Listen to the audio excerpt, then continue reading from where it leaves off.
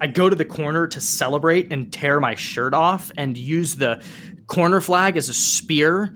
And I'm just staring into the abyss.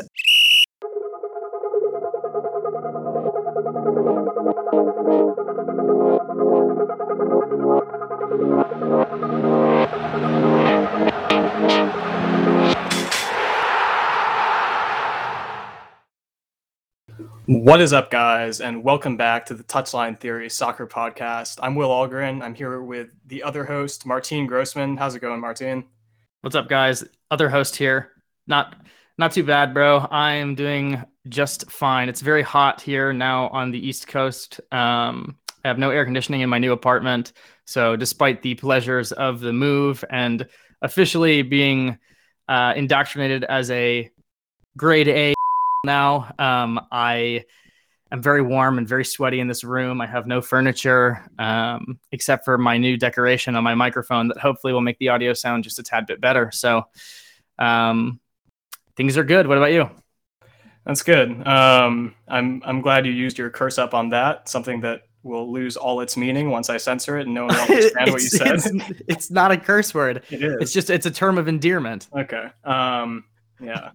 Martin promised he wasn't going to curse today, but that stupid couldn't keep his promise. So. Promise broken. Yeah, I'm doing all right. Like you said, it's been very hot here as well. I've actually had the last 2 soccer practices of mine canceled for heat concerns, so it's been a bit of a slow week for me, but generally doing okay. Is that because their coach is the world's hottest teen? I'm not going to dignify that with the respect, Martin.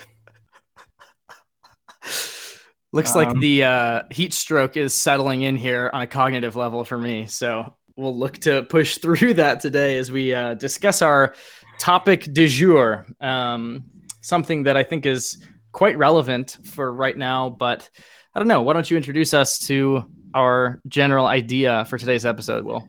Yeah, well, the season's starting back up. I think all of the leagues now pretty much have got going again. And the big topic of conversation that I've seen in the media is that the fans are back.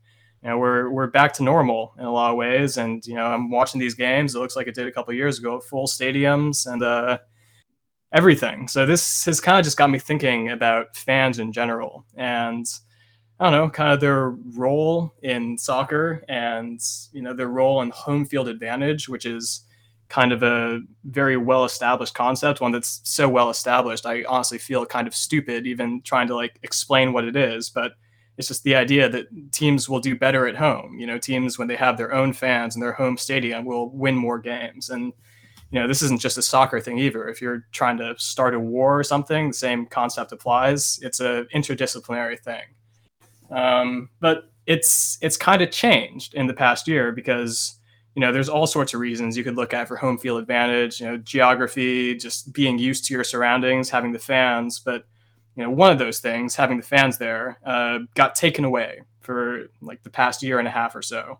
And it was very different. I don't know. There was kind of a slew of different reactions across the football world to when that happened. And there's been a lot of different reactions now that's coming back. So I'll just start by asking Martin, like, how do you feel generally about the fans being back for these games now?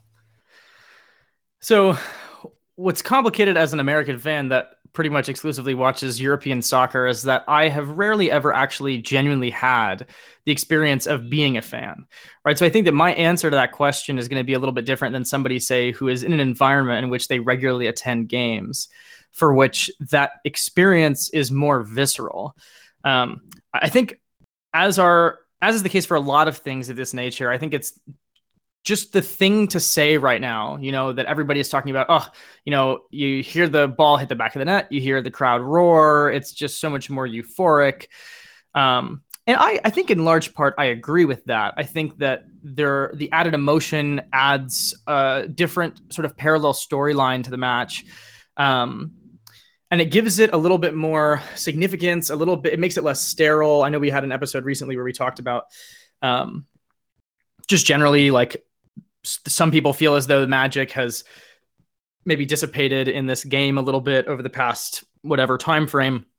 I think that the lack of fans certainly exacerbated a lot of people's feelings of maybe loneliness when watching the games during lockdown, and this idea that things were just bleak and it was just a reminder, the juxtaposition of having such a massive space full of seats for people to take up and having no one in them, I think was just a painful reminder of things over the course of the last 18 months. But I think that what a lot of people have also looked into, I think, like you mentioned, like home field advantage is something that everybody somewhat takes for granted and has always, I think, assumed. And certainly there's been studies that have more empirically backed up the value of playing within the comfort of your own home and things of that nature. But I think recently there's also been a little bit of a rise in people who have also questioned whether or not it's necessarily a good thing. And I say this as someone, once again, who like does not attend these matches on a regular basis in person and does not spend my entire Saturday, making choripans in a parking lot and like getting drunk with my friends and doing the whole tailgating process and marching to the stadium. Like I don't have that where I live originally, and I also don't have the European fanfare, the South American fanfare in the United States. It's just different, and so that's an important disclaimer. But I do think that it's been interesting to see the return, and to be able to compare that side by side, right? Because so much conversation was held about this exact topic a year ago. We're coming at this a little bit late in that sense, where it's like this was the thing to talk about when soccer was starting back up and there was no one there to watch it.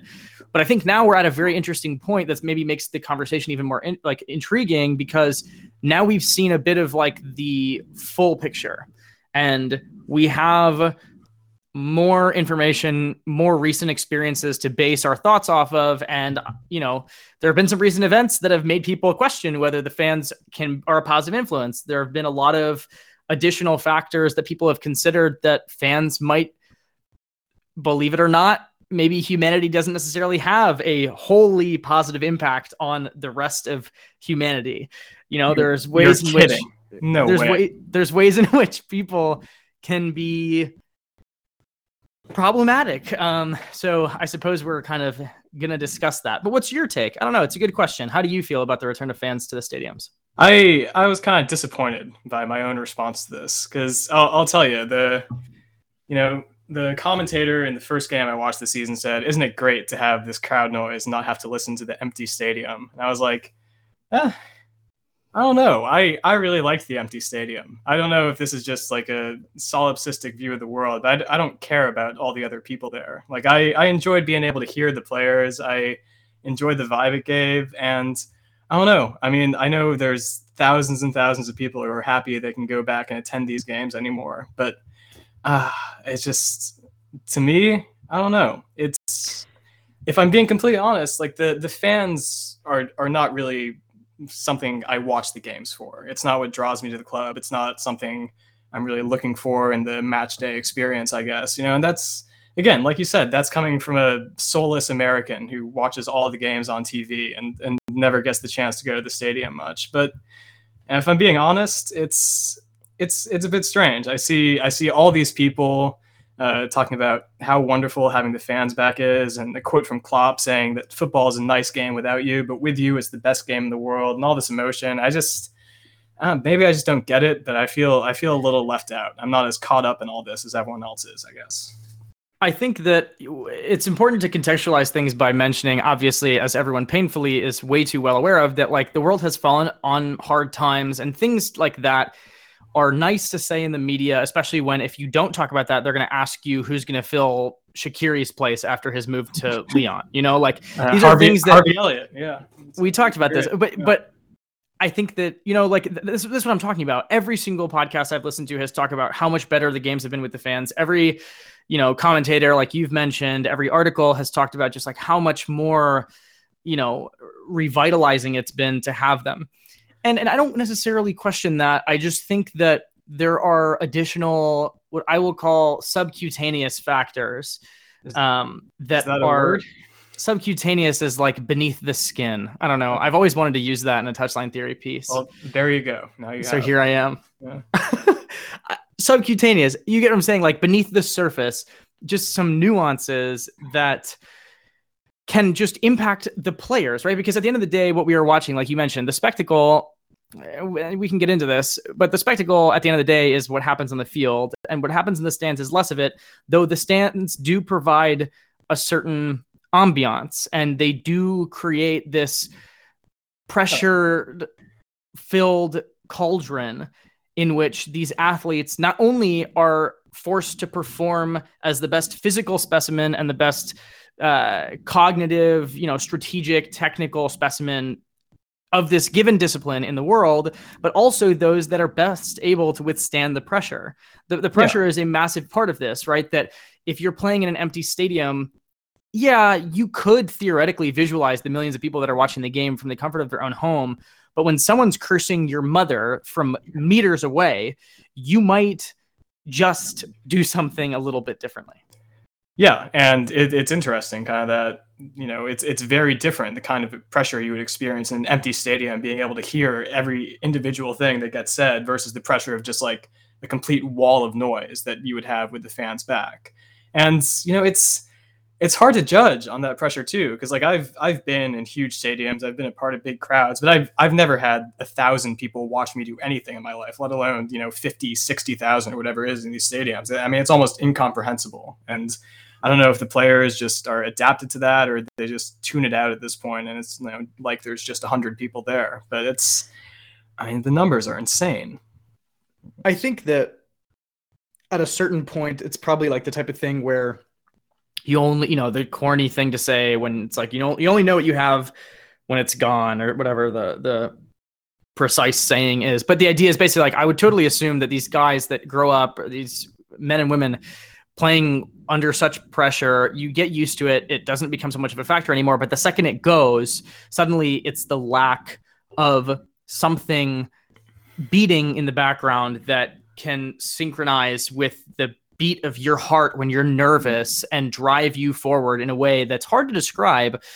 I think that suddenly there's probably a rise of hyper awareness, like sometimes when I'm driving in a densely packed city, there are some people that need to turn down the volume of the music so that they can like focus, because it's too much multitasking when the volume is too loud and they have to do something physical. For me, sometimes I prefer to have the volume up because it gets me kind of in the zone, in a state of flow, and I'm doing things without overthinking them. I'm not necessarily, trying to shift gears and over considering, how to downshift, all these different things. Like I just do it.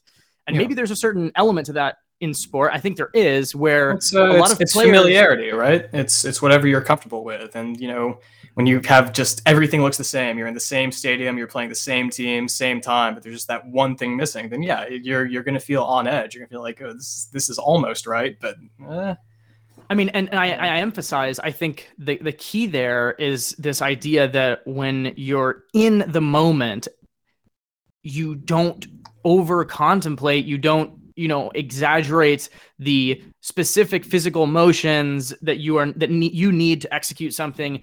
It just kind of happens, but you need that moment to be in the moment. And without this ambiance, I feel as though it can be difficult, because if you imagine the scrimmage that you have with your players at the end of practice, obviously it's a little more competitive than that. But at the end of the day, these players that are playing these massive stadiums by themselves, it's got to feel like, where are the stakes? What are we doing this for again? Like, is what we're doing, is there any real significance here? And so I think all that questioning and you receive a ball and your entire fan base is chanting your name, you're just going to pull something off that's ridiculous. If you receive a ball and no one's there, you might just be like, oh, I just received the ball. Now there's nothing to distract you from the weight of the moment. Yeah.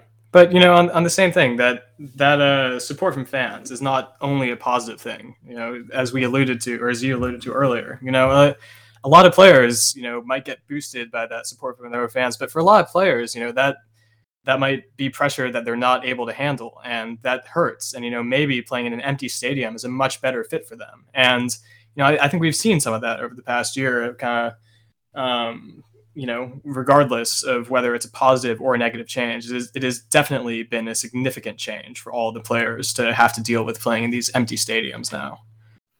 I mean, I think that there was maybe some conversation. I'm not so tuned into the London club dynamics between one another, but I think some people were talking about how, like, there were opinions last year that West Ham did so well because their fans weren't there. I have a lot to say on that, actually. Well, and it's this idea that, like, for some fan bases have high expectations, and maybe rightfully so. A club that is in London, again, I don't know if it was West Ham or someone else, so don't quote me on that. But like, let's say it was a lot of fan bases, again, especially if you're in a big city and there's rivalries and there's historical implications, and maybe right now, recently in the last 10, 20 years, you haven't done so well. There is a lot of pride that comes with wearing your team's branded items. We had an whole episode on rebranding and how much of a personal insult so many people took to that. And I think that for a lot of teams, there becomes a situation where maybe those players who have inherited a lot of that pressure, we talked about how a lot of these teams now are pulling in imports from all over the places. There's lots of teams. I mean, the Champions League groups were drawn today, and in Group A, we've got City and PSG. and Leipzig. And Leipzig. Yeah. For those that are, in this camp, that's like just a group of mercenaries. It's just all these imports. Like, Club Brugge are going to be the most loved team in Europe for the next three months or however long the group stage is. Everyone's going to be pulling for them every single match. So. So you have to kind of consider the fact that a lot of those players came to places that they had expectations that had nothing to do with them, but suddenly they assumed those additional responsibilities. Now, without fans in the stadium to boo you because they expect better based on some criteria you were never really a part of generating, maybe now you have the freedom to actually play well. I mean, and I think we definitely have seen that. I don't think it's only I don't think it's only West Ham. I think that there have been some clubs who have probably had some of the cracks in their teams covered up over the past year by having no one there. And now that fans are back, it's maybe being exposed too. I think it's possible, but I will say that, just because the fans aren't in the stadium doesn't mean players are immune from that kind of criticism at all. With social media, you're still hearing a lot of that noise, even if it's not during the matches. Right. Yeah, but it's less. I think someone like Timo Werner, didn't go last season, feeling like he was not criticized by anyone. Right. I know it was probably better than it would have been otherwise, but you still get that narrative. Sure, but you could probably picture a scenario in which, I don't know if the Chelsea fan base is like this, but if you're in Spain at certain clubs, let's say, he might have come on the field halfway through the season and been whistled. And that could have been the type of thing that, is the straw that breaks the camel's back. And those are the things that historically have been limiting factors for some players. We talked, I don't know, what was it, the last episode, a couple episodes ago, about all these players that have failed to meet expectations to emulate their predecessors. Mm-hmm. And a lot of those players have fallen short because of those expectations, but also because of the reception in the stadiums. When you're in the stadium, there is both positive reinforcement and negative punishment in some environments. It's pressure. It's not just motivation, right? Yeah. So, and I will say, even for Werner, as soon as fans were allowed back in, I'm pretty sure the first day of training, some woman did come up and give him some abuse. So there you go. Didn't end up mattering that much either way. For good measure. Yeah. But okay, where do you want to start? We've kind of given a little bit of a high level background as to why we're talking about this now today. I feel like we've already started, Martin. Well, okay. I don't know. Do you have any sort of numbers? I know we talked a little bit about maybe some stats that back up certain misconceptions. I do want to talk about. So, like I said, home field advantage is just it's an existing concept. Everyone knows what it is. Everyone agrees with it, and the stats back it up. More or less, you look at any team in any season ever, and they will do better at home than they do away. There'll be a few exceptions. Outliers, a team will do this a year here, a year there, they'll play better away, but never consistently. And, it's what you expect to see. And so when the fans were taken away last year, I would have guessed that would have happened has just been a lessening of this advantage, right? That home teams would still do better because they still have the other advantages of staying at home and not having to travel and knowing the stadium. But it wouldn't be as much of an effect because of the fans. And in a lot of the leagues, that's what happened, and most of them actually. But in a couple leagues, some really weird stuff started happening when you took the fans away. And this is the ones I looked at for this were the Ligue 1 and Premier League seasons from 2020 to 2021 that just finished. And in both of these leagues, for the first time ever, playing at home became a disadvantage. And for the first time in the history of these leagues, away teams outperformed home teams on the whole for the entire season, which, was shocking to me. I didn't even think that could happen with that big a sample size. Well, what's your read on that? At a 10-foot pole distance, when you look at that, what do you think the factors are in that, and why? Maybe also why England, why France? It's hard to say why England and France. Maybe it's the Northwest. The Northwest air is doing something to them. But like I said, this pattern did happen in other leagues. There was a reduction in the amounts by which home teams would be favored over away teams. But home teams all still had the advantage. And these leagues went way beyond what happened. And France is kind of hard to say because it's a very even distribution. But what's really bizarre about this, and what I think is the most interesting thing I found while doing a bit of research, is that, every other table I looked at with this, there was no correlation between home versus away performance and league position. Right? You could have a team that plays way better home than away be in 19th place, or a team that plays way better home than away be in first place. There's no real consistency, and every season is just kind of scattered around. But in England, in 2020, 2021, there is a very, very clear pattern for how teams are affected. And what happened is that all of the top teams played way worse, and all of the bad teams kept their home field advantage. And the numbers on this, 9 of the 20 teams in the Premier League still had a positive record at home compared to what they did away. But of those 9 teams, 7 of them are in the bottom 9 of the table. And the 2 exceptions are West Ham, who I said earlier I have a bit to talk about, and Tottenham, who finished 6th and 7th. And, before we get into more of this, do you know what West Ham and Tottenham have in common? Talking about home field advantage. New grounds. No, they both have new grounds. New stadiums. They're the only 2 Premier League teams with stadiums built in the last 5 years. So it's like the illusion of wealth is what does this. Is what maybe qualifies you. I'm not sure if that's what it is. I think there might be another factor here, but they're the only 2 teams besides the bottom ones I already mentioned that have new stadiums. And I don't know. I think there might be some kind of connection to that. So just telling you this, Martine, I mean, what do you make of this? That good teams are now doing better away than at home, whereas bad teams have just maintained the status quo for the most part. I think my gut reaction is probably a reversion to just assume that pressure gets to be so high and unrealistic for some of these clubs with so much on the line, such global fan bases, so much money in the balance, that it ends up just having such an unrealistic and negative, like it's just unrealistic expectations have this negative impact. And even if a team finishes second, they get belittled because they didn't get first. The top 4 race, it doesn't matter if your team gets 4th and gets Champions League, because historically your team was better than the team that got 3rd. But now that you got 4th, it's a problem. And I think that for these top clubs, maybe my gut reaction would be that it's less of a hunt for glory and more of a avoidance of falling too far. And you see that with, I don't want to make this a podcast talking about these 2 clubs because everyone talks about them and everyone's belittling them right now, or at least in the past few months. But Arsenal and Tottenham, Arsenal in particular, are 2 examples of clubs that, like, in recent history have done really well. Arsenal in the longer history have done really well. Arsenal are one of the staple clubs of England historically. And somehow people just still have this expectation that they are going to perform at a level that can compete with the others they used to compete with, even if they consistently do not put in those performances, do not recruit those types of players, and don't have the managers that are up to snuff.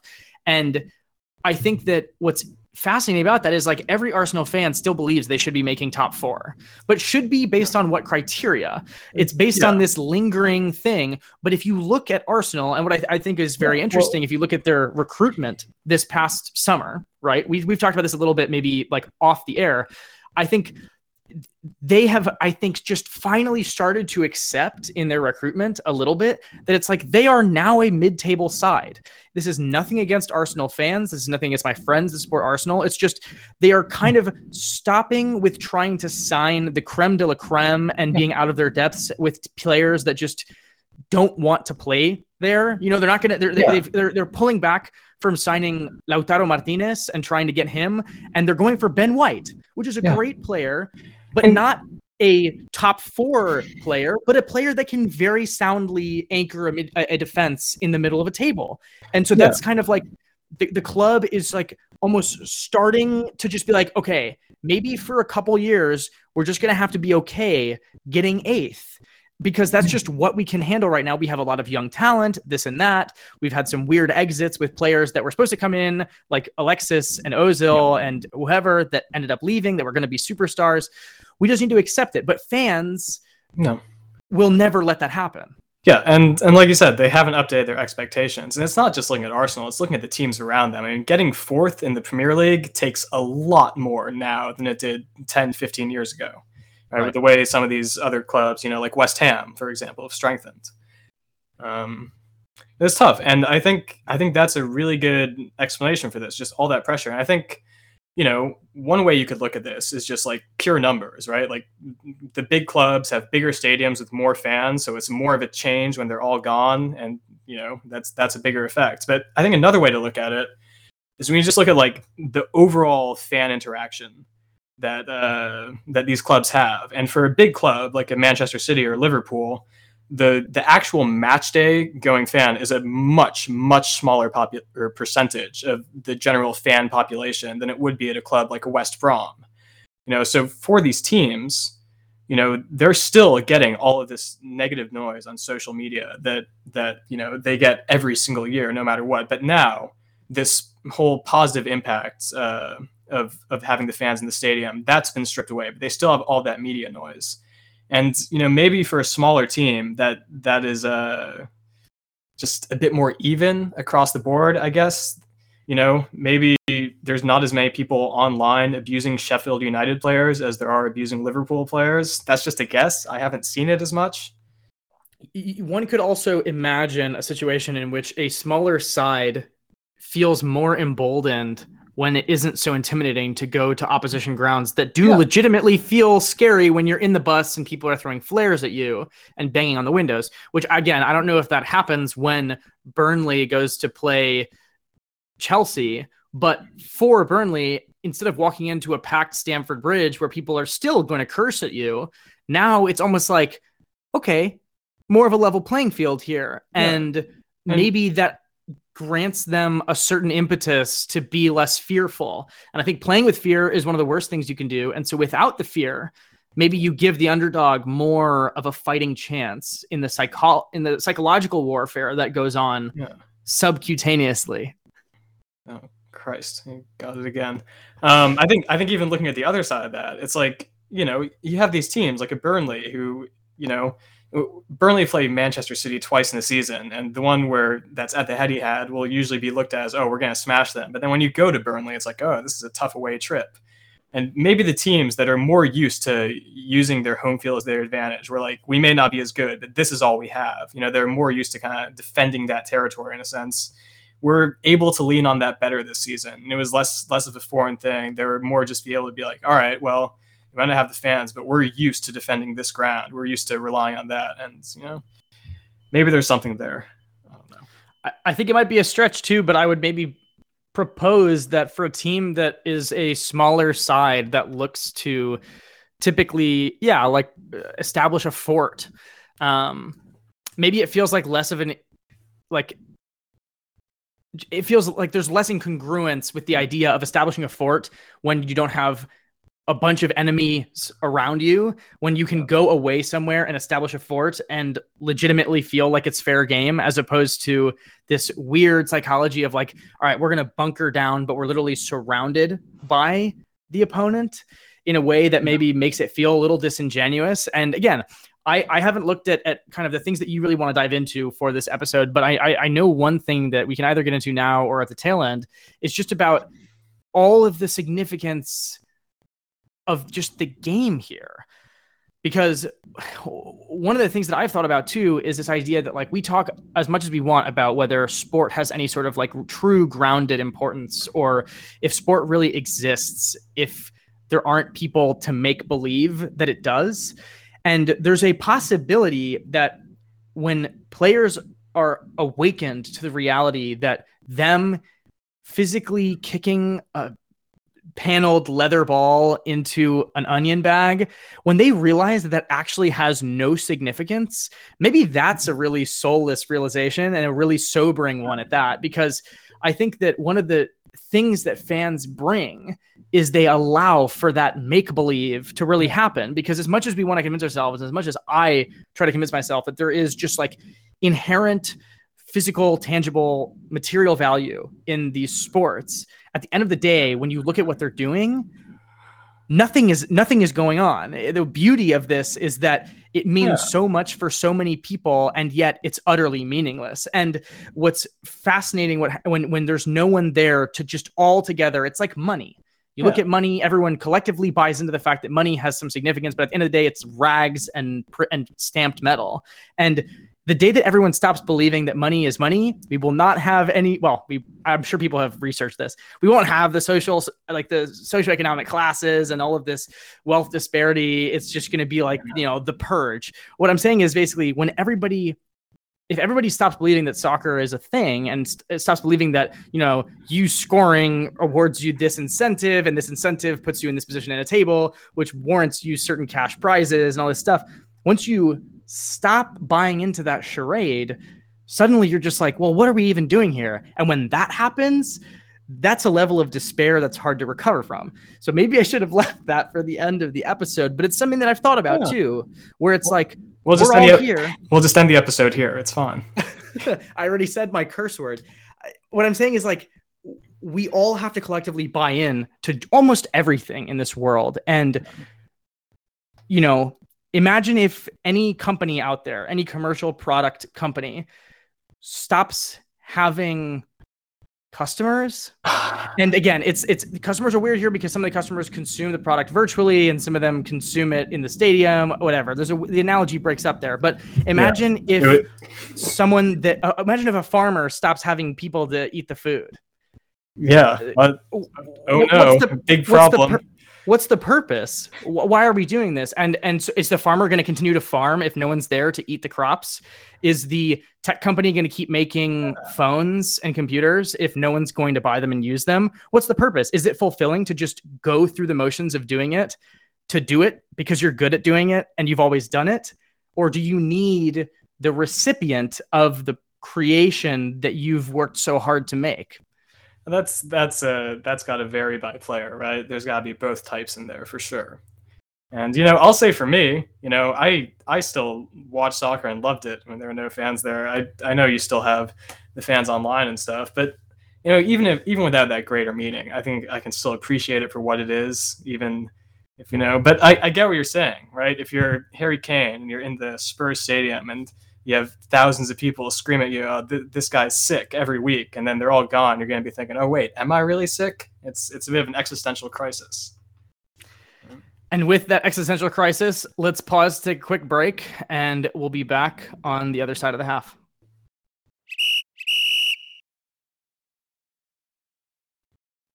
Welcome back, guys, to Half 2 Electric Boogaloo. We're going to talk about existential crises and maybe have one in the second half. So what I want to start talking about, actually, I'm entirely kidding about that. We don't have to be too down on all of this for the entirety of the episode. But what I do want to discuss is maybe just a little bit more of a rapid fire sequence of things that I think, factors I mentioned before, things beneath the skin that people maybe haven't necessarily discussed or have thought about, but I want to kind of collect here. So the first thing that I want to bring to the table is this idea of emotional contagion. It's a thing that's been studied within the confines of sports psychology, but I also was listening to something today in which they talked about it in the context of animals and human interactions. And basically the idea of emotional contagion, it can be kind of construed in multiple different ways, but it's this idea that we feed off of the energy and the actions and the expressions of others. And it's a very intuitive thing, but there's lots of research that supplements this. Mm-hmm. And within the context of sports psychology, one thing that I have always thought about, and I may actually write a piece on this, or maybe we have an entire episode on emotional contagion because I think it's fascinating. One of the things that I always found incredible about watching Gianluigi Buffon play is that after every single save that Buffon makes, Chiellini, Bonucci, Barzagli, whomever was there, the center back pairing and him, would always proceed to do just like chest bumps, fist bumps. They'd smack each other on the back of the head like they were brothers, you know, like the younger brothers or cousins that you go visit for a holiday. Just being, you know, they were just being dudes together. I know that's an obnoxious thing to say, but the whole idea when people saw that, were like, that was the assumption. It's like, oh, they're just being dudes. It's just, you know, it's hormones flowing.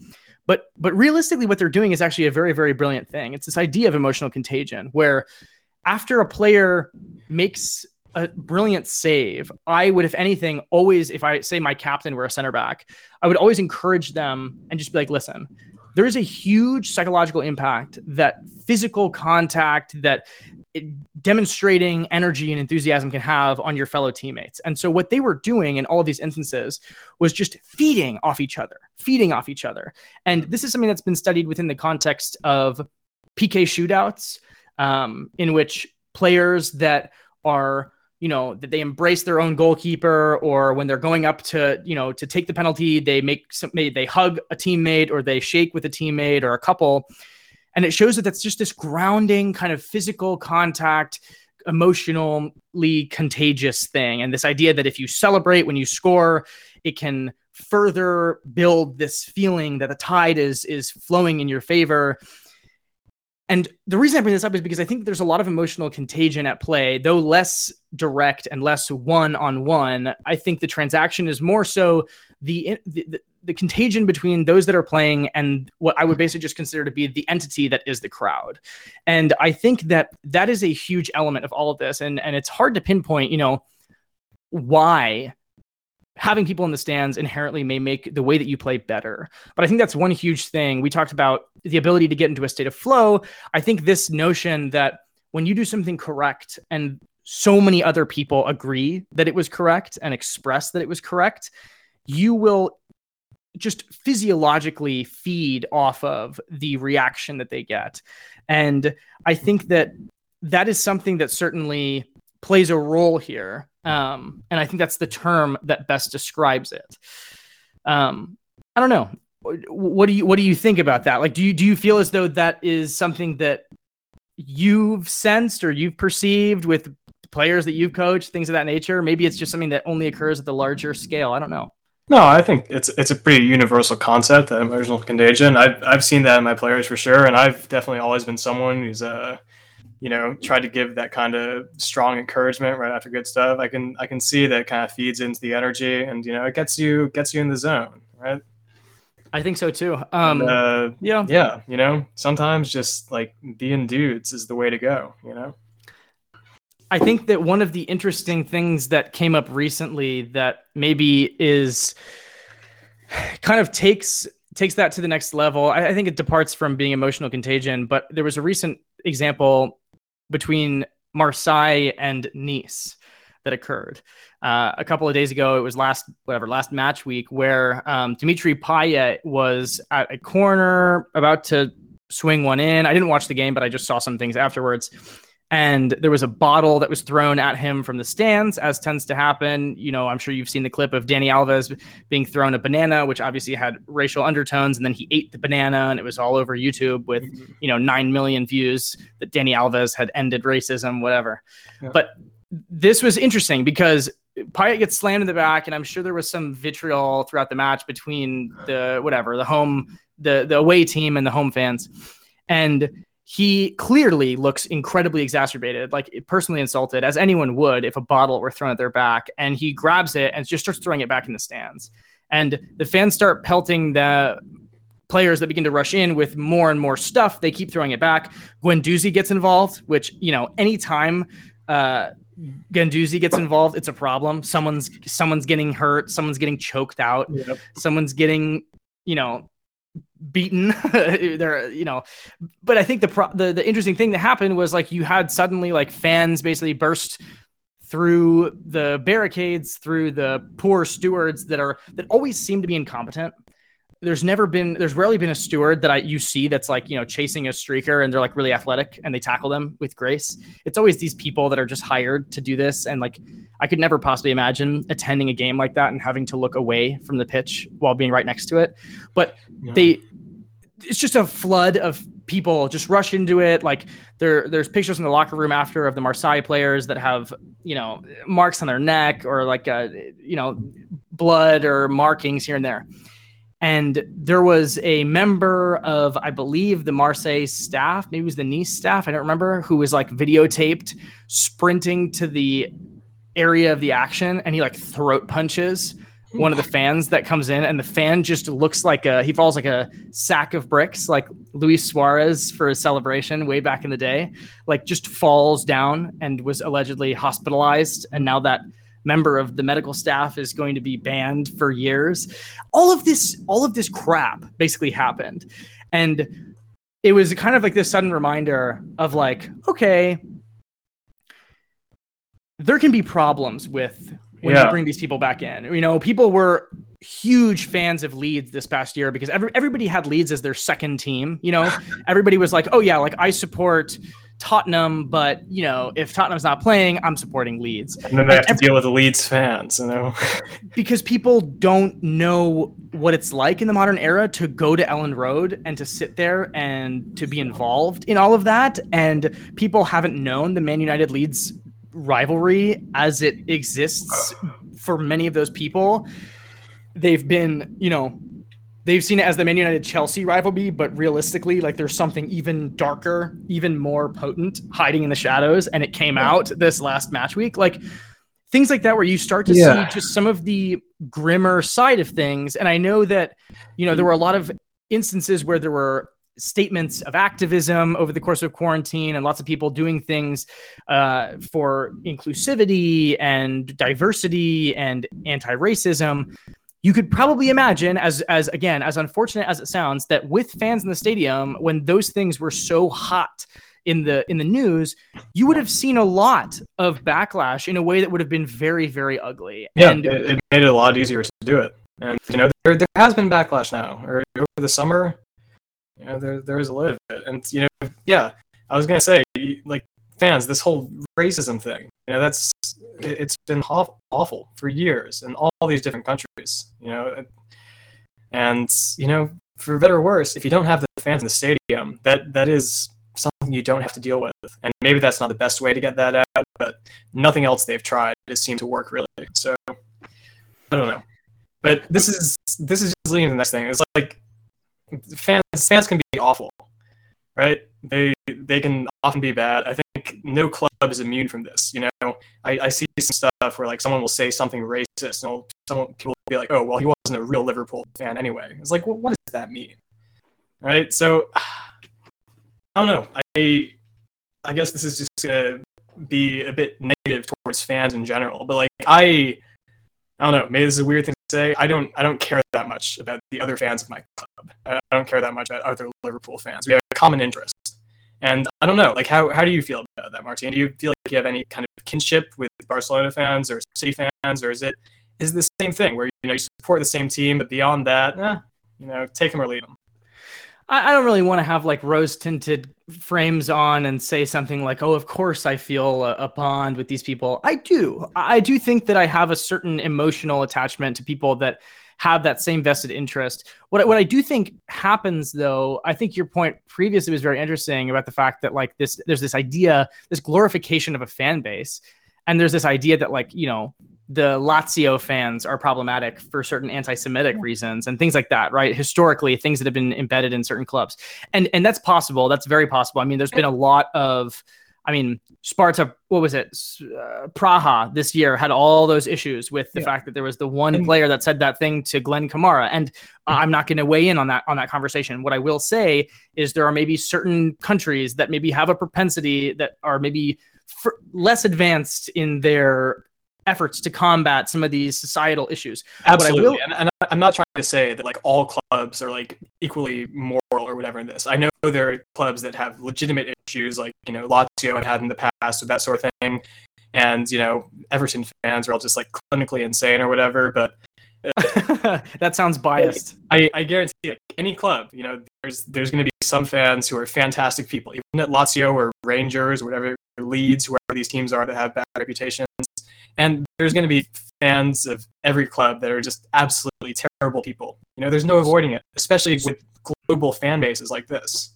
So that's the thing that I think I want to mention, like on the back of the comment that I just made, that I think would tend to suggest that there are maybe certain areas, certain clubs that have a certain problem or a certain ethos that makes them dislikable.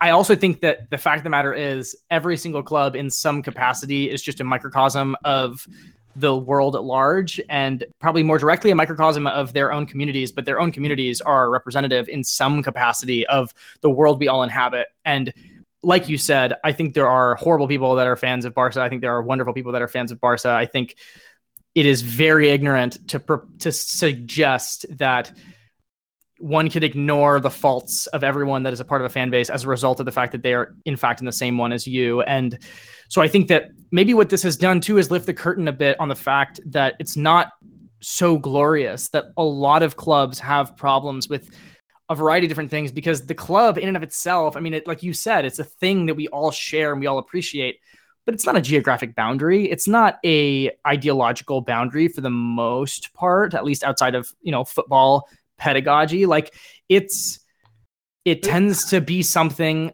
that people associate with, but that does not, just because someone, like I said, is with you on this doesn't mean that they're with you politically, doesn't mean they're with you socioeconomically, doesn't mean that they're with you in terms of your other beliefs.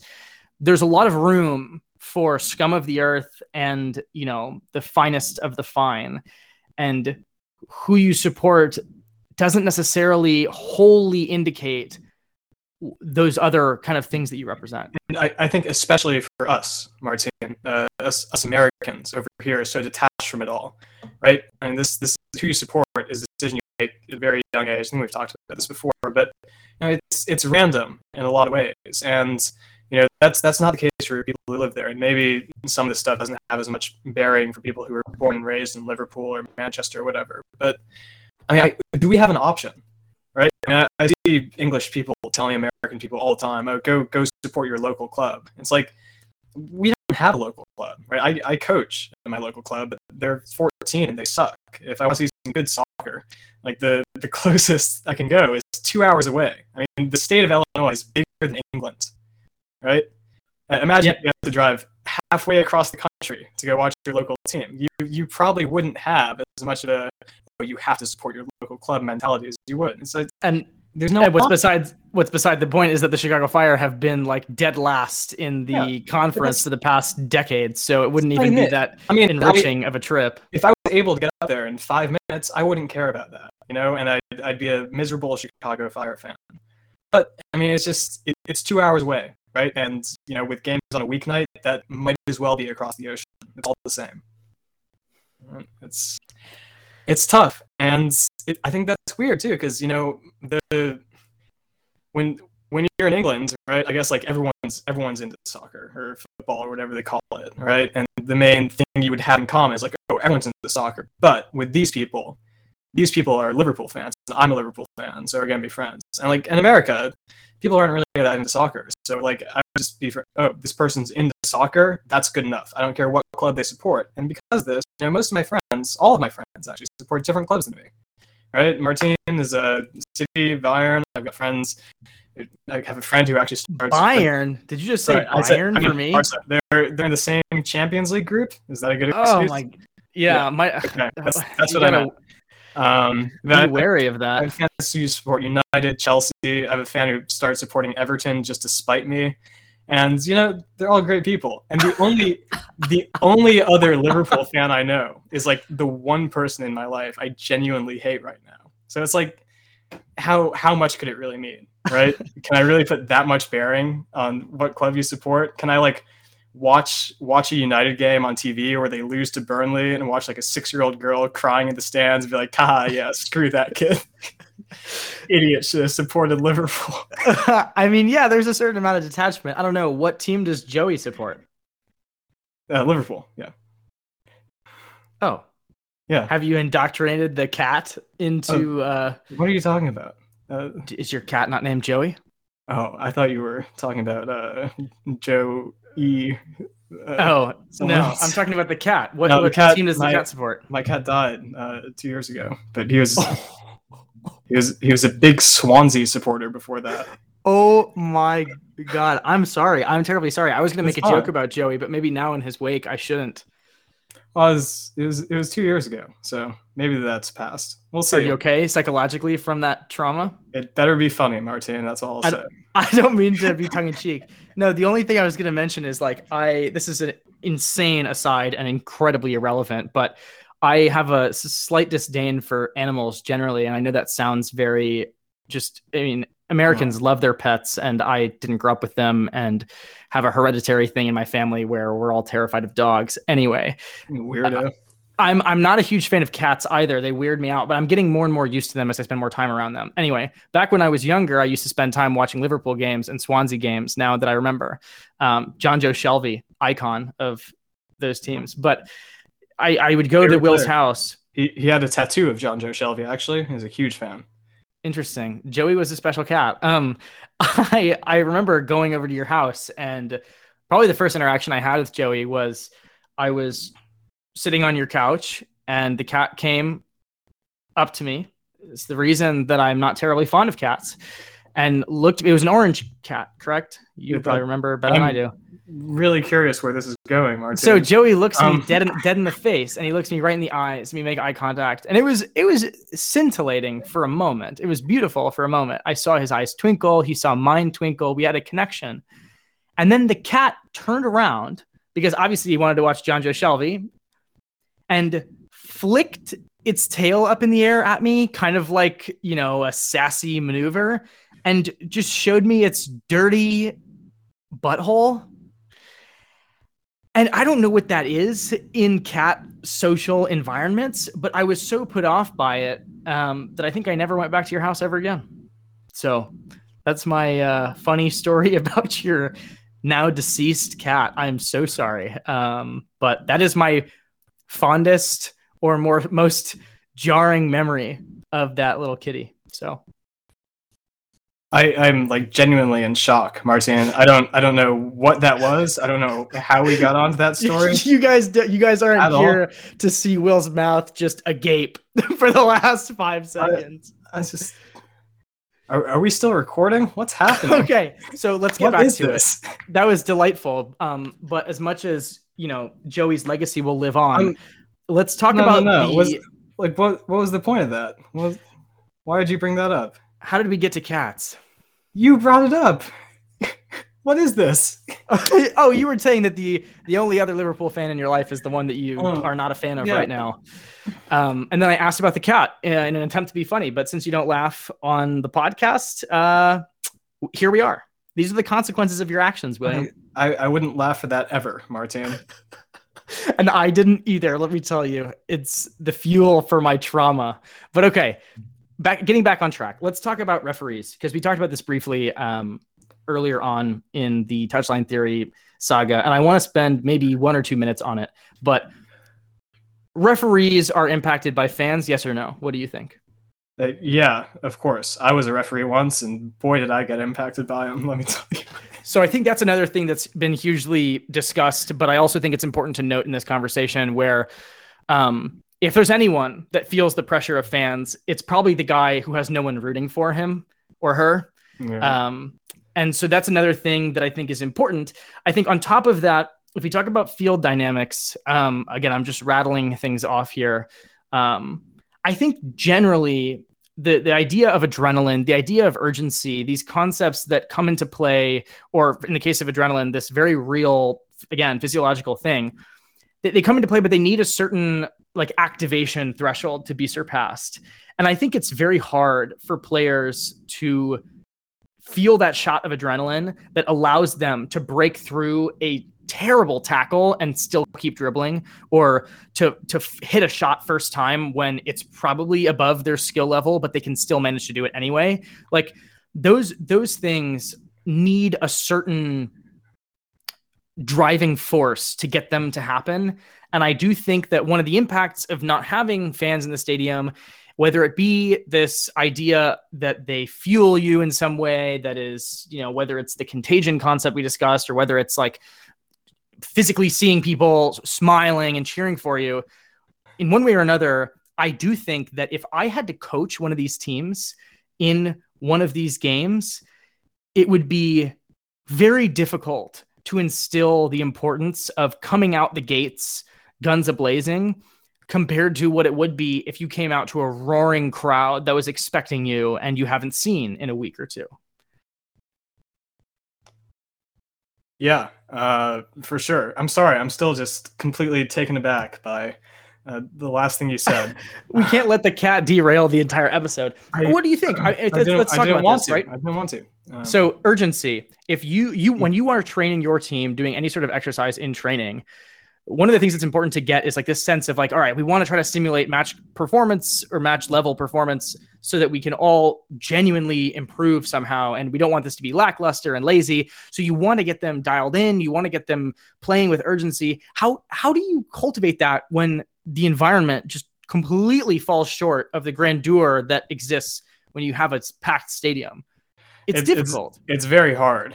Right. And, the classic thing coach will do to simulate pressure is, create their own, even though there aren't real stakes and it's just practice, you can just say, okay, well, whoever loses this has to go run a lap or something, or whoever loses this, I'm going to tweet some abuse at later tonight or something like that. I don't know what coaches do.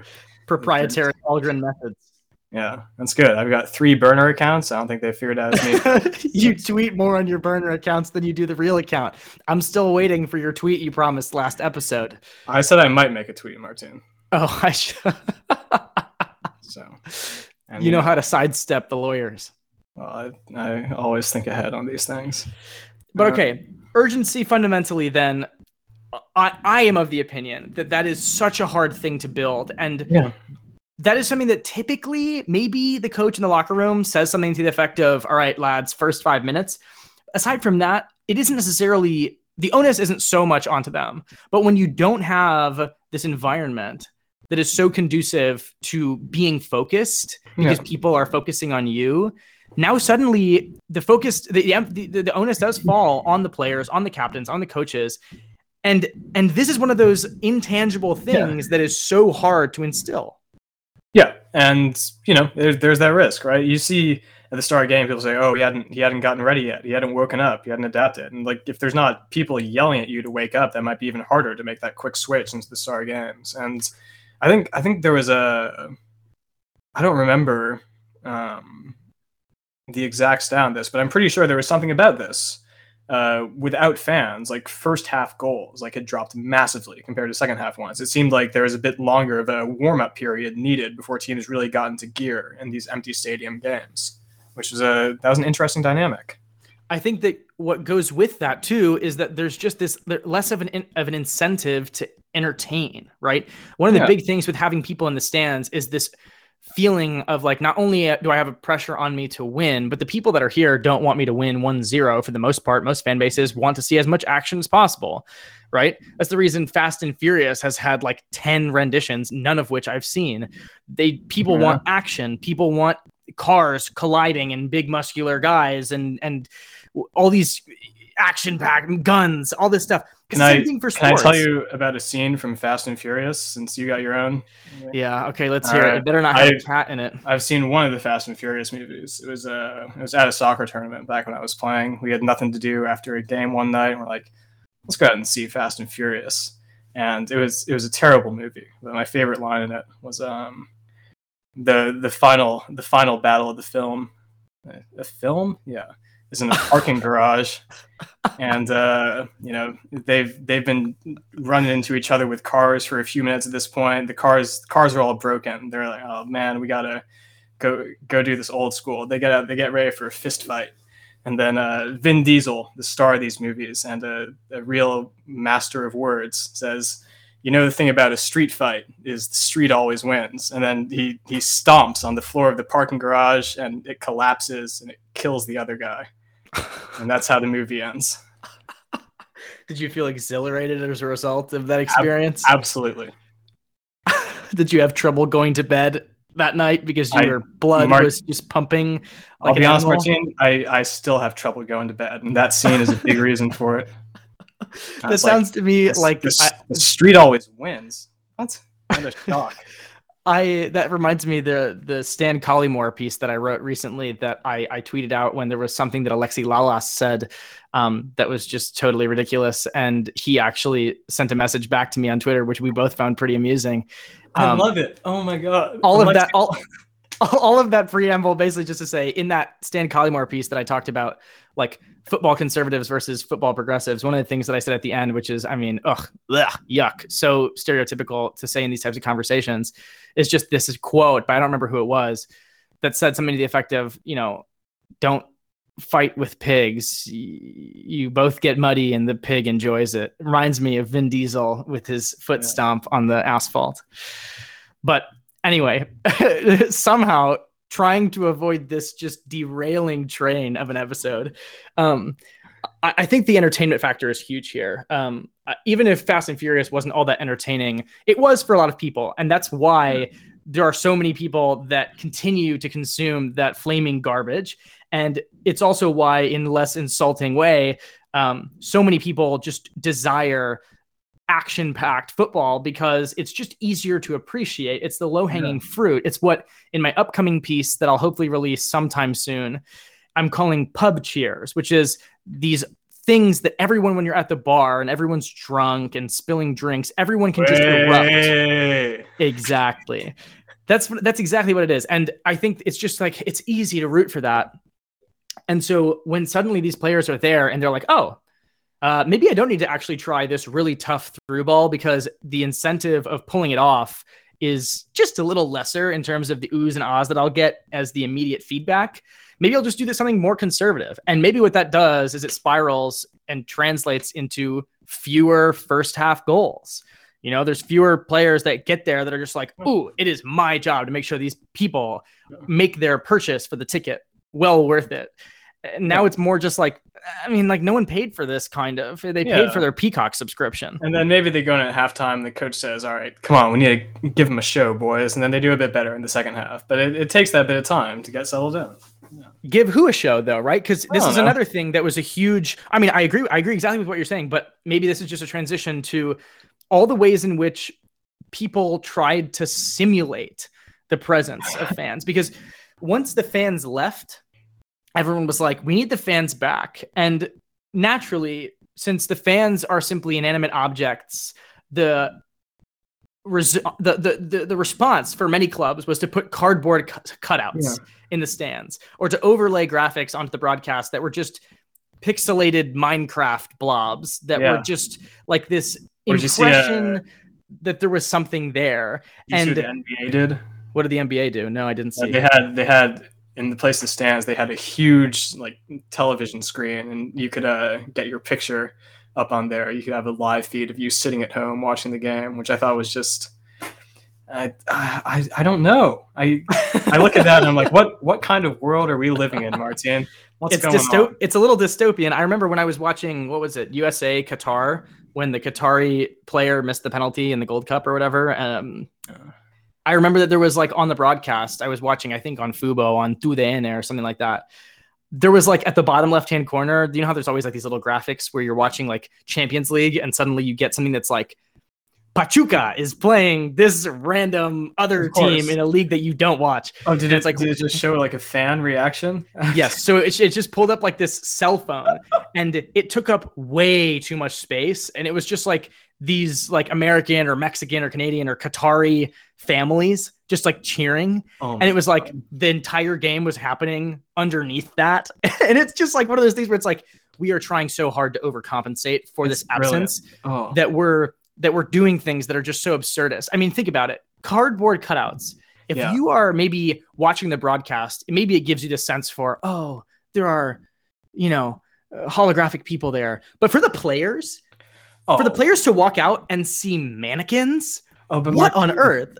Okay, there is that initial weird thing, but like you said, once you get into the flow of the game, then maybe it does something where maybe you're not thinking about that. You just see the flash of color out of the corner of your eye, and you think for a second that you're just back to normal. I could see how it would work, But Ugh. you know, it is that first moment is just pure comedy. Walking out on the field and all the mannequins. Or if you play for a certain South Korean team, I don't know if you heard about this. They had sex dolls out there instead. I I did see love that. that. I'm pretty sure that there were some clubs that sent in images of well-known terrorists. So lots of dark humor in all of this. That's good stuff. I think my favorite kind of fan replacement that any of these clubs did was Manchester City, actually, your team, who just put the big banners that said "We're not really here" all over the seats, which I thought was, tasteful, very, very nice. It was quite fun. Interesting. I hadn't actually picked up on that. That is nice. I guess the thing that I think is just interesting about that is like, what are the fans there for? Are they there for our comfort when we're watching from home and we're all sad about the pandemic and people's lives are being lost, genuinely speaking? Or are they there to supplement the players and fuel them? Because if I walk into a stadium and I just see this, like, it's like a haunted house full of basically like ghosts. I mean, if you had trouble sleeping after the Vin Diesel moment, I would have trouble sleeping after I played in a stadium full of images of people, expressionless. I go to the corner to celebrate and tear my shirt off and use the corner flag as a spear. And I'm just staring into the abyss of someone's empty pupils. That is worse. That is just worse. At least you don't have those cutouts at your practice. You don't have a bunch of like this. Oh, that I thought was awful. What are the fans for? What are the spectators for? What do you think? Is it more for the players, or was it more like a tasteful thing to make us feel like the world wasn't ending when in fact it seemed as though it was? I think it's more for us. I think the players, they're more mature than all that. They don't really care. It's like the fake crowd noise was only for the fans. They weren't playing that in the stadiums. See, I think it's the same thing. That was such a controversial thing too. What was your take on that? I know you mentioned you liked hearing the players and stuff. Absolutely hated it. I mean, like I said, I could do with that crowd noise at the best of times, but when it's not even real, it's like, I don't know. I mean, I get why the networks did it, right? We try to keep this podcast PG.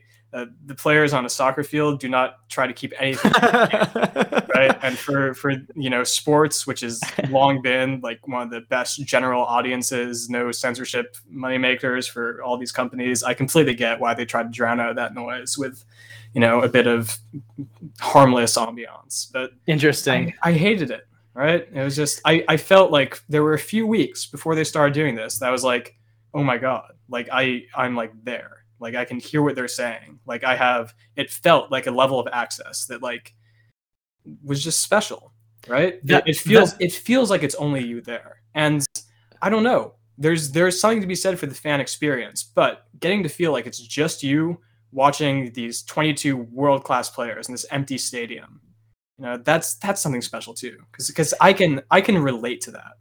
Right, I can't relate to the players when they're out there on the field, but when they're all just out there and they've got the coaching staff and the benches there and they're all talking to each other, those are really the moments where I felt like, okay, like this has connection to the soccer I know and I've actually seen in my real life. Like I understand like where this is coming from, and I think that can get lost sometimes with these big crowds and turn into this huge spectacle. This whole thing where it's like, oh, it's the establishment of Liverpool against the establishment of Man City. You forget that it's just, it's just a game still. And I think taking all that stuff, taking the fans away from it, it made it very clear that it was just a game. And that was refreshing for me because it kind of made me reevaluate. It's like, look, even without all this, like it's still fun. I still love it.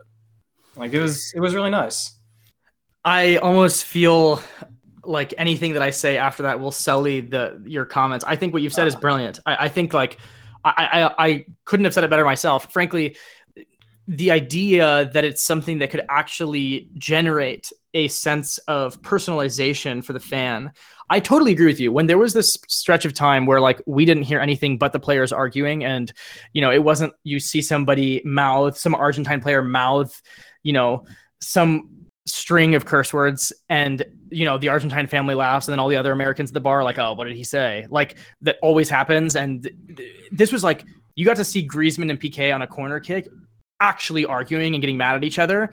And while that was the type of thing that obviously was going to start a bunch of rumors in the press, it was also the type of thing that was just like, whoa, these are players that have those disputes. It's not drowned out. It's not protected from us. This is very visceral, very raw, And nothing could be hidden. And I think you heard the screams of players when they went down. You heard the ball being struck, which was very grounding to hear the passes knocking around, because there's microphones all over this field. You hear a shot and you hear that, like when it hits the bar, you hear the clang in a way that you don't otherwise. And yeah, I mean, it depends on what you were looking for, I think, during lockdown. If you were just searching for that feeling of community and the people and that type of thing, maybe you were looking for something else. But if you're looking for something to really find solace, maybe even in the loneliness, and see these super famous, super wealthy people that were lonely like you and were, in a certain sense, doing things that you've done, and it wasn't so much about the fanfare, and it was more about the existence of something that we could actually all together appreciate, and something simple. That's also something that you can root for. And so I agree with you. I think that when they started putting like the FIFA soundtrack in the back, I typically, like, even if I'm watching a game in a language that I don't understand, I'll turn on the commentary, because the vocal crescendos are something that, like, I enjoy. Yeah. But it's the intro to this show. Actually, you enjoyed it that much. Yeah. Imagine if we had our show intro without the goal in it, that we won't name, so we don't get dinged for any particular copyright, so no one can find it, though some people might know it. But like, imagine if it was just the song and then it was our voices. How just rancid would that be? I wouldn't be excited to listen to this podcast at all. I wouldn't be recording. I normally really am too. That noise of the ball hitting the back of the net and the stadium erupting. I mean, some of these experiences kind of extend beyond our ability to describe them too. Some of these things, every time that I've ever been in a stadium for a massive game, just over a year ago, when I was in the third row, right dead center at the Bernabeu in El Clasico, we lost that game. But even being in that stadium for what was the first time for me, and hearing the Madrid anthem, which God, I have no affinity towards whatsoever, was a very special experience. And, my Barca brethren can lay it on me after this for saying this, but it was just this idea that people can come together. And, I remember when I was in the stadium for, the other big game that I've seen, the Copa America final between Argentina and Chile in East Rutherford, and Messi skied that penalty. When every single person, when I came back to school, was asking me how the game was and that, because they knew how much it mattered to me, the thing that I said to every single one of them was like, I have never in my life heard 83,500 people gasp at the same time, and I probably never will again. And that type of experience, where life in and of itself, the collective energy of everybody, thousands of people, an inconceivable number of people, each of which have vivid experiences of their own and are going through their own lives and own troubles and difficulties and joys, all of that, when everybody collectively is held for a moment, it's a religion. There's nothing like it. It's like religious. I think that would be the way I describe it. It's special, and I get, and again, this everything I'm saying, all my apathy is coming from someone who's just not able to go to these games all the time, and who hasn't had that experience as much. But I know, I've been to a couple of games. I know it's something special, and I'm not trying to say like that's not important. I'm just saying, it's different watching on TV to watching in person, and maybe the things you value are different too. Right?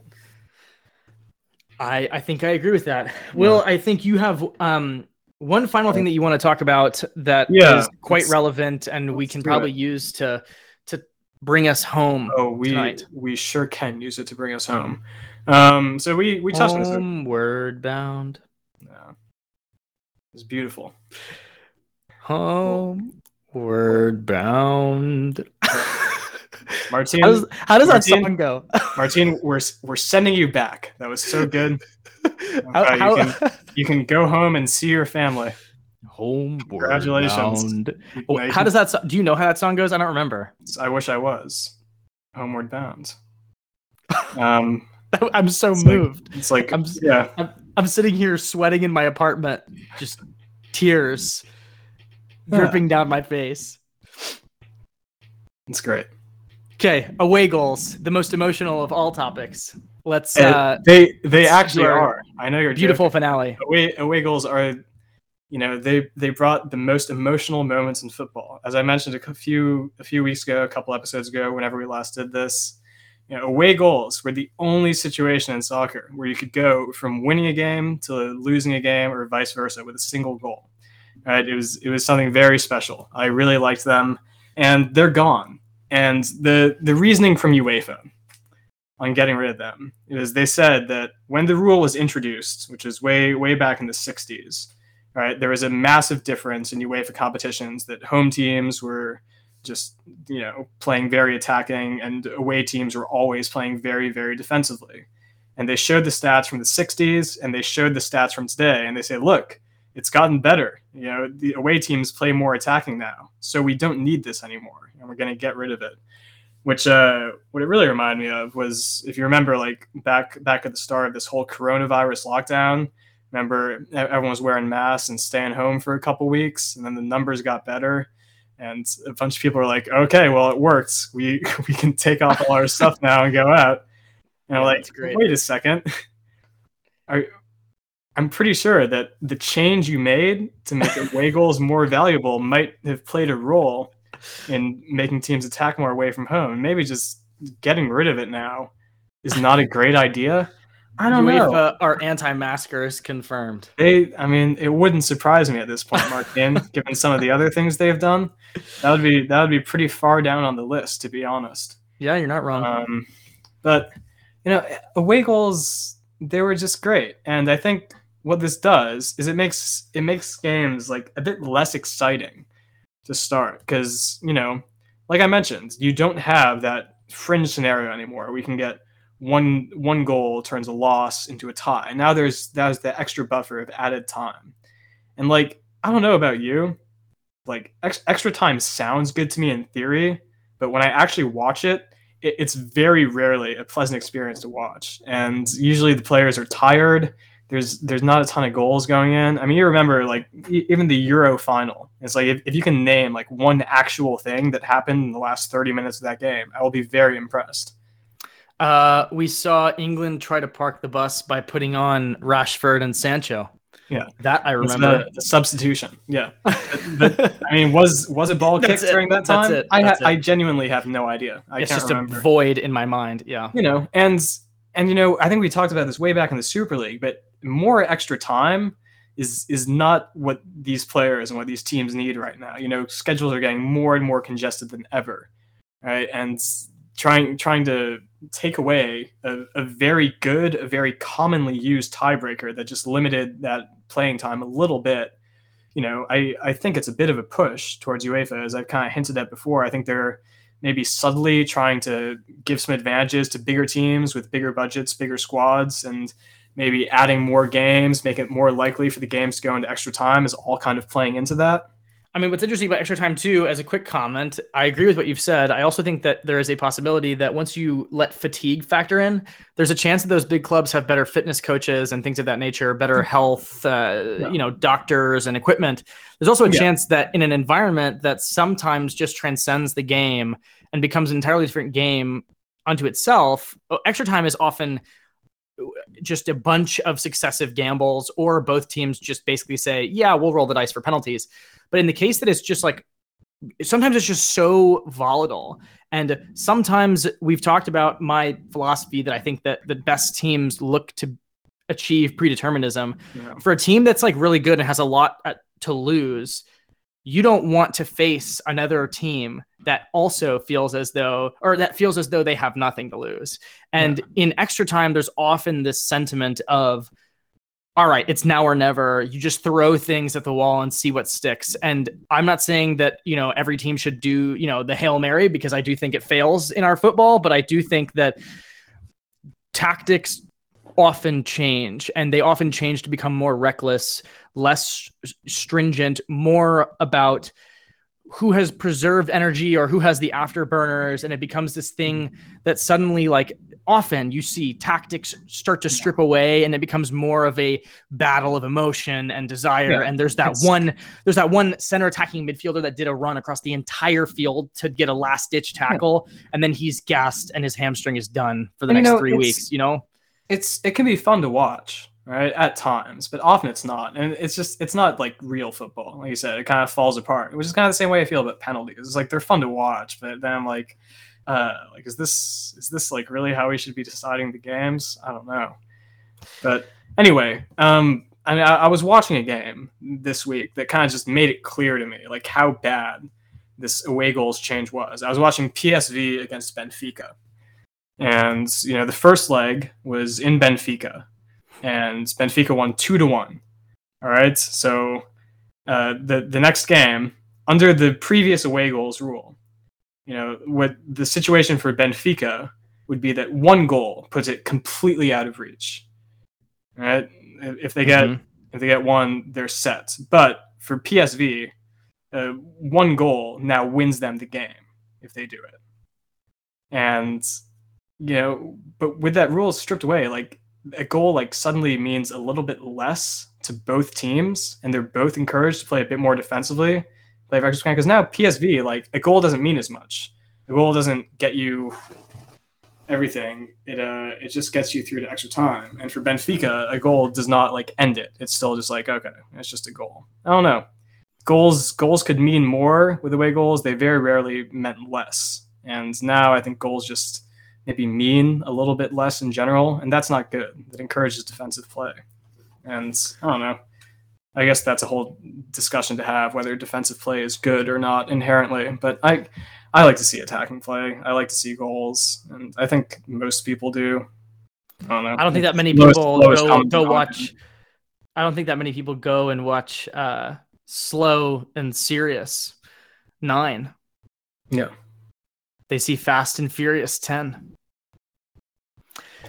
That was really funny, Martin. That was horrid. Sorry, you guys can't hear. You guys can't hear Will's laugh. That's the problem. Will's cackling right now. You guys just don't hear it. Just take my word for it, okay? I promise you.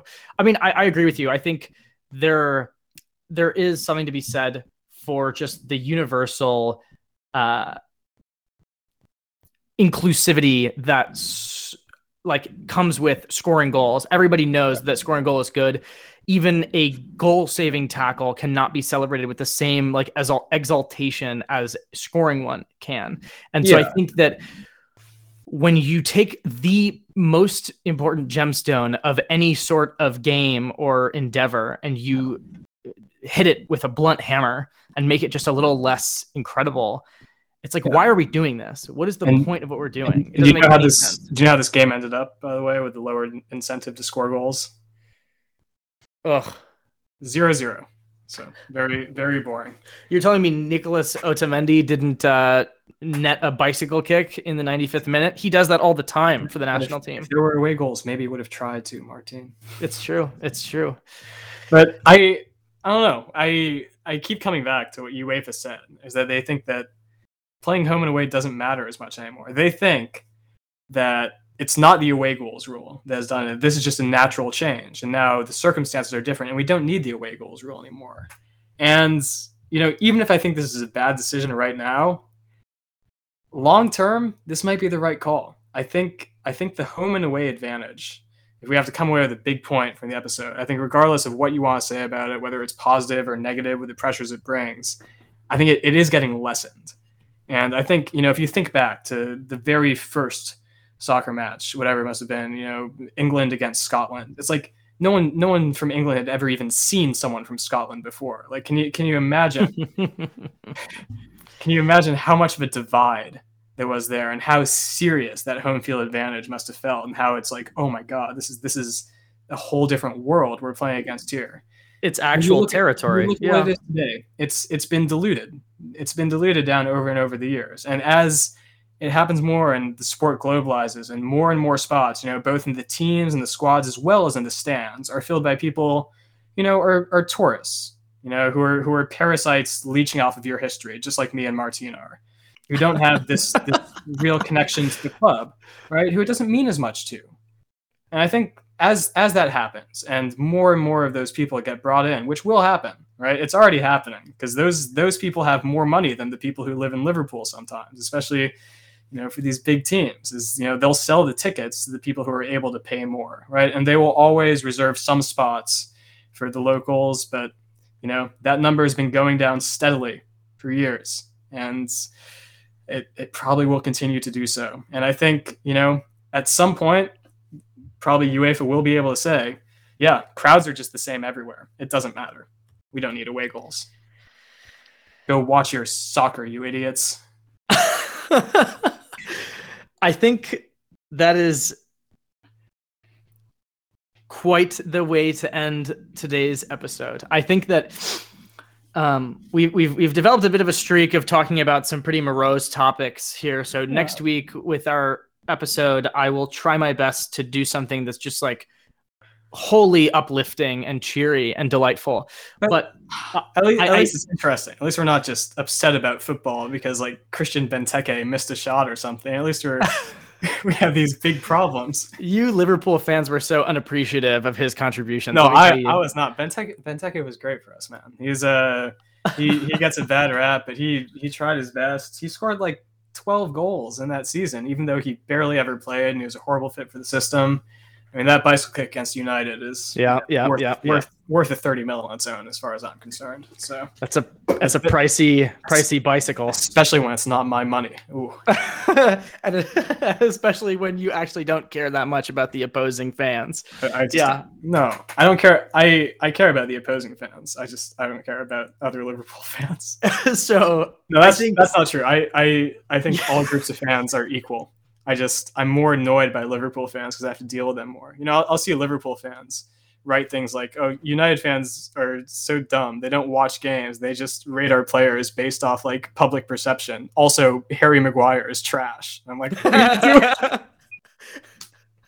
You were so close. You were almost out the door. I mean, I think you've come away with an interesting, again, like somewhat dystopian maybe take away from today's episode, which is that someday we'll all just be clones of one another, and every experience will be shared in a way that means that we have no individuality. But I do think that 2029, baby, it's coming up. I will all be watching the Super League, and in the Super League there'll just only be one team, and it's just Paris Saint-Germain. No, I mean, okay, Martin, how like if you like were put into a coma and woke up 100 years, how shocked would you be to find that there's just like one Super League stadium and all of their teams play their games there? It's like on a blimp or something, maybe, or like in space in 100 years. It's going to happen. It'll be called the Super League Megadome. I think that no matter what happens in 100 years, Getafe will still be a dirty scumbag team. That's everyone. That's my response. I have a deep dislike for the Getafe from a couple of years ago. I know some people have really strong affinities for the system that they implemented, but man, did I have not disliked a team more than them in a long, long time. But an effort to wrap up what is effectively, I think, our most scatterbrained, mindless, not even close. This putrid episode. Nowhere near our worst, Martin. Honestly, top 3, maybe. This is top 3. If you guys agree with that, do us a favor, leave a like on Spotify, leave us a review on Twitter, and upvote the blog, do the important things to keep us going. For us, this podcast is, Will and my livelihood. It is the thing that keeps us going. It is speaking mic to mic, gazing into each other's eyes through this computer and saying really irrelevant things to whoever wishes to listen. That is what does it. That's what I wake up for in the morning. Those weeks that we go without recording, I'm just a zombie. I just walk. Do people still listen to this? I thought people stopped when we took a break. No, people stopped. There's no one that's actively waiting for us to put out content. But little do they know, we're getting back on the horse. I think looking ahead, I already have, you don't know this, but I already know what we're doing next week for the podcast. I already have an idea in mind that takes, I think, what will initially appear as a really sad, dark idea, but ends up being very cheery and cool and fun. Yeah. So we're going to do a little role reversal there. Kind of like, what's that movie? Bambi. Yeah, I got you with that one, Martin. What is I haven't even seen it. All I know is that a deer dies. What is the fun part of that movie? Well, it gets more fun after that. Duh. What are you talking about? The deer dies. All I know about Bambi is it's like the Pixar film or whatever, or DreamWorks film that gives children depression. That is all I know. At first. But then there's a rabbit, and he gets stuck in a log, and all sorts of fun stuff happens. You should watch it. I'll mail my DVD to you. Maybe if I watch it, I'll find a cartoonized version, reincarnated, of Joey, the butthole flaunting cat, hidden in that log. Martin, that's enough jokes about my cat for today. Okay, here's what I'll say. We've got some things coming down the line. I have been working on a piece for the last 2.5 months that I am very excited, and also I have spent a lot of blood, sweat, and tears getting this thing out. So I'm wrapping things up. I'm delighted to be releasing that hopefully soon. There's some final nuts and bolts that need to be fastened into place, but aside from that, we will definitely do a podcast episode on it. It is on a topic that everybody is talking about right now, kind of similarly to the Juego de Posición thing. For those listening, for our loyal listeners that trudged through Vin Diesel and Williams' feline allegiances, this piece right now, and it's not complete yet, is 30,000 words. It is a saga of a piece. I am very much of the opinion that no one will read it, and I hope no one does, but it is incredibly detailed. And I promise I won't read it. It is the type of thing that the thing that I preface early on is that a lot of people, I think, generally on Twitter are like, oh, I just wrote a piece. It's 5,000 words. This is insane. That is a lot of writing. That takes a lot of time to read. I'm not a particularly fast reader. This is the type of thing that, like, if anybody is interested, is probably going to have to read in installments, even if they hadn't already read the Juego de Posición piece in installments. It took me a couple instances of opening up the internet to read my own last piece. And this one is very dense. What I will promise, though, with all this self-degradation, is that this is by far the most detailed thing I've ever created. This is like effectively a dissertation that I have done for fun, and I've worked on every single night since I started. And I started it right after the Juego de Posición piece. I am trying to effectively do my best to not give fish, but to teach how to fish in this piece. And I don't want to say that from a point of like hoity-toityness, but you're off to a real bad start on that one. The reason I say that, though, is because I see a lot of people online that will find, say, some sort of topic, and I really like these pieces where you design drills and you just like show people ideas for things to do at training. The Erling Haaland piece that I did a long time ago was like that, and I think people really responded well to it, and I really enjoyed making it because it's just fun for me to think about what I would want to run in practice. This one, I think, is an entirely different take on that, because I'm somebody who, as you know, is a little arrogant and somebody who doesn't like to be told what to do. And so I don't really want to do that to other people. And so my philosophy with this piece is, instead of just showing people my thoughts, I'm going to try to walk them through every little tidbit of my thinking. And so the whole idea here is that I've got a conglomerate of drills that I'm going to be proposing as potential concepts to work on this topic that I don't know if I've even said it, or I made a couple of different references to it on my Twitter, posting a couple of GIFs here and there and then deleting them the next day. But just look around, you'll figure out what it is. There you go. The whole idea is that it's a very difficult thing to teach. I think people are very interested in teaching it. Not everybody has had the best approach to doing so. I think it's been a little lackluster. And so my hope as a, arrogant 22-year-old is that I can maybe make a dent in that. And so even with this like proposition of a bunch of different exercises, what I am trying to do to try to distinguish this piece is literally explain exactly how I'm designing every parameter that I can possibly think of. And so whether it be the numbers on each team, the specific conformation of cones, the reason for different zones and different scoring methodologies, the incentivization, the stipulations, I'm trying to put in multiple variations for each and every exercise.